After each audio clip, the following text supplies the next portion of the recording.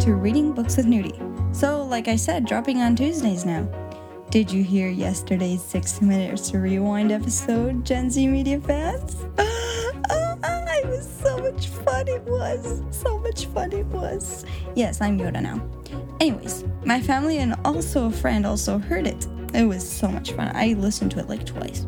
If you're here from that podcast, hi, welcome.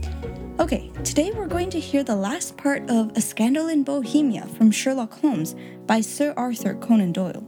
Let's get a recap from last week. Last week we heard this. Sherlock went, disguised, to Irene Adler's house, simply to look around and collect gossip and information about her. This man came, Norton I think, and then Irene and him rushed off to the cathedral or church or whatever. Sherlock, of course, followed them and, well, ended up being the best man at their short and hurried wedding. After Sherlock explained this to Watson, he devised a plan to get into Irene's house and find out where the photograph is. The plan went to perfection and was finally explained to Watson, poor man. And then a voice out of nowhere in the street said, "Good night, Sherlock Holmes." And Holmes knew he'd heard that voice before. But where? And that is what we'll find out today, along with the solving of the photograph mystery and so on and so forth. Let's get started, shall we?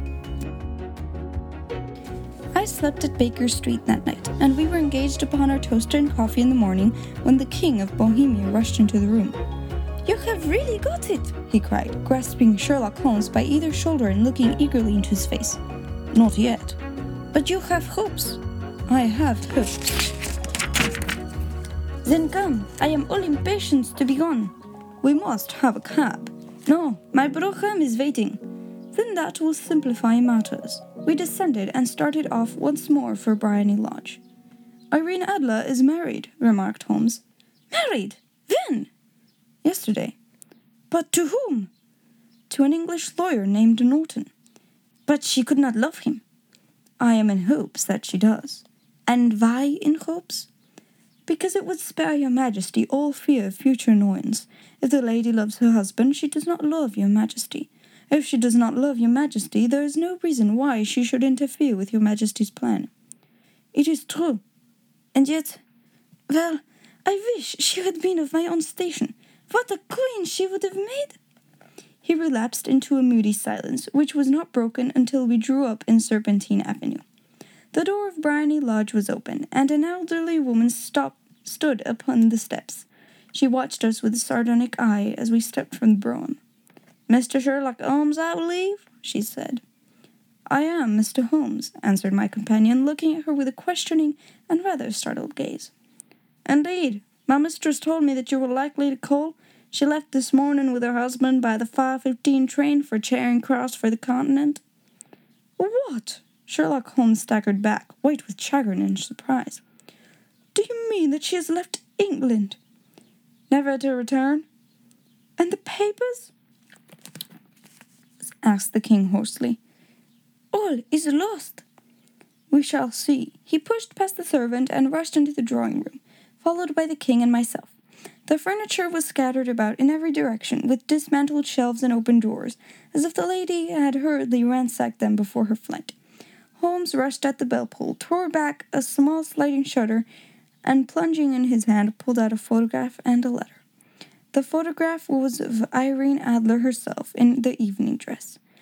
The letter was superscribed to Sherlock Holmes, Esquire, to be left till called for. My friend tore it open, and we all three read it together. It was dated at midnight of the preceding night, and ran in this way.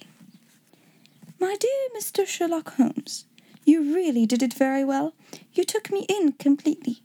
Until after the alarm of fire, I had not a suspicion. But then, when I found how I had betrayed myself, I began to think. I had been warned against you months ago. I had been told that if the king employed an agent, it would certainly be you. And your address had been given me. Yet, with all this, you made me reveal what you wanted to know.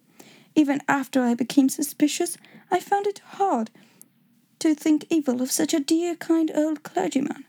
But you know, I have been trained as an actress myself. Male costume is nothing new to me.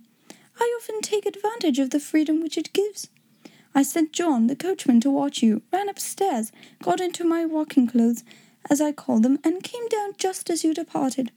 when I followed you to your door and so made sure that I was really an object of interest to the celebrated Mr. Sherlock Holmes. Then I, rather imprudently, wished you good night and started for the temple to see my husband. We both thought the best resource was flight when pursued by so formidable an antagonist, so you'll find the nest empty when you call tomorrow. As to the photograph, your client may rest in peace. I love and am loved by a better man than he. The king may do what he will without hindrance from one whom he has cruelly wronged. I keep it only to safeguard myself and to preserve a weapon which will always secure me from any steps which he might take in the future. I leave a photograph which he might care to possess, and I remain, dear Mr. Sherlock Holmes, very truly yours, Irene Norton, née Adler. What a woman! Oh, what a woman! Cried the King of Bohemia when we had all three read this epistle. Did I not tell you how quick and resolute she was? Would she not have made an admirable queen? It is not a pity that she was not on my level. From what I have seen of the lady, she seems indeed to be on a very different level to your Majesty, said Holmes coldly. I am sorry that I have not been able to bring your Majesty's business to a more successful conclusion. On the contrary, my dear sir, cried the king, nothing could be more successful. I know that her word is inviolate. The photograph is now as safe as if it were in the fire. I am glad to hear your Majesty say so. I am immensely indebted to you. Pray tell me in what way I can reward you. This ring. He slipped an emerald snake ring from his finger and held it out upon the palm of his hand. Your Majesty has something which I should value even more highly, said Holmes. You have but to name it. This photograph. The king stared at him in amazement. Irene's photograph, he cried. Certainly, if you wish it. I thank your Majesty. Then there is nothing more to be done in the matter. I have the honour to wish you a very good morning. He bowed, and, turning away without observing the hand which the king had stretched out to him, he set off in my company for his chambers. And that was how a great scandal threatened to affect the kingdom of Bohemia, and how the best plans of Mr. Sherlock Holmes were beaten by a woman's wit. He used to make merry over the cleverness of women, but I have not heard him do it of late, and when he speaks of Irene Adler, or when he refers to her photograph, it is always under the honorable title of the woman. Dun, dun, dun. Oh my goodness, I hadn't realized this was so short. I thought it was longer. I thought the chapter, well, the part itself was longer. Well, what'd you think of that? That was fun. So I just closed the book without a bookmark, but let me see. This is what we read today. So, oh, excuse me. The next story that we will read will be The Red-Headed League. It is, I don't know how many pages long it is. Let me see.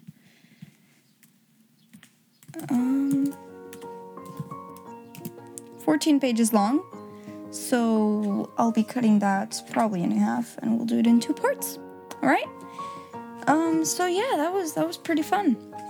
I hope you liked my German accent. At the end, it was kind of a little bit of a weird, I guess, could call it. So yeah. Alrighty, people. Thanks for listening to this episode, and I'll see you next week. I have to go do loads of homework and also get ready for tonight because we're going out to celebrate a thing. Woo! Here's a hint, though. It's not a birthday. But congrats anyway, Jemmy. Insert smiley face emoji here. Yeah, you know, like a smiley face. Okay. Thanks to Epidemic Sounds for the song and sound. Oh, that's not it. Thanks to Epidemic Sounds for the songs we heard today, and as well to my dad for letting me use his Sherlock Holmes book, even though it does reside in my room.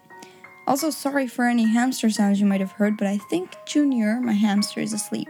You might have heard Jemmy, my sister, cooking, or Cooper just now coughing or whatever.